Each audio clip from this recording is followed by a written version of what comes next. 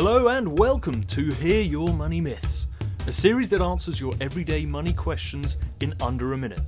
If you have a money myth you'd like answered by our team of experts, make sure to send us a message on our socials at Funding Focus.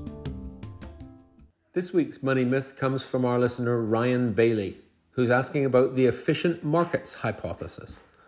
Now, the efficient markets hypothesis is a piece of theory that came out probably about 50 years ago, and it was all based around the idea that stock markets react efficiently to all of the information that is out in the market at any given point in time.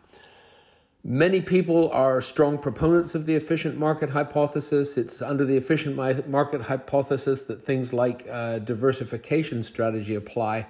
However, I think that there are some fundamental flaws in the efficient market hypothesis, the main one of which is that markets always overreact to news. Whether it's good news or bad news, markets always overreact. They swing the pendulum much too far, and then it takes a while for it to come back. So, it's an interesting one, but I'm not a big fan of the efficient market hypothesis, nor is my hero Warren Buffett. So I hope that helps and wish you good luck. Thanks.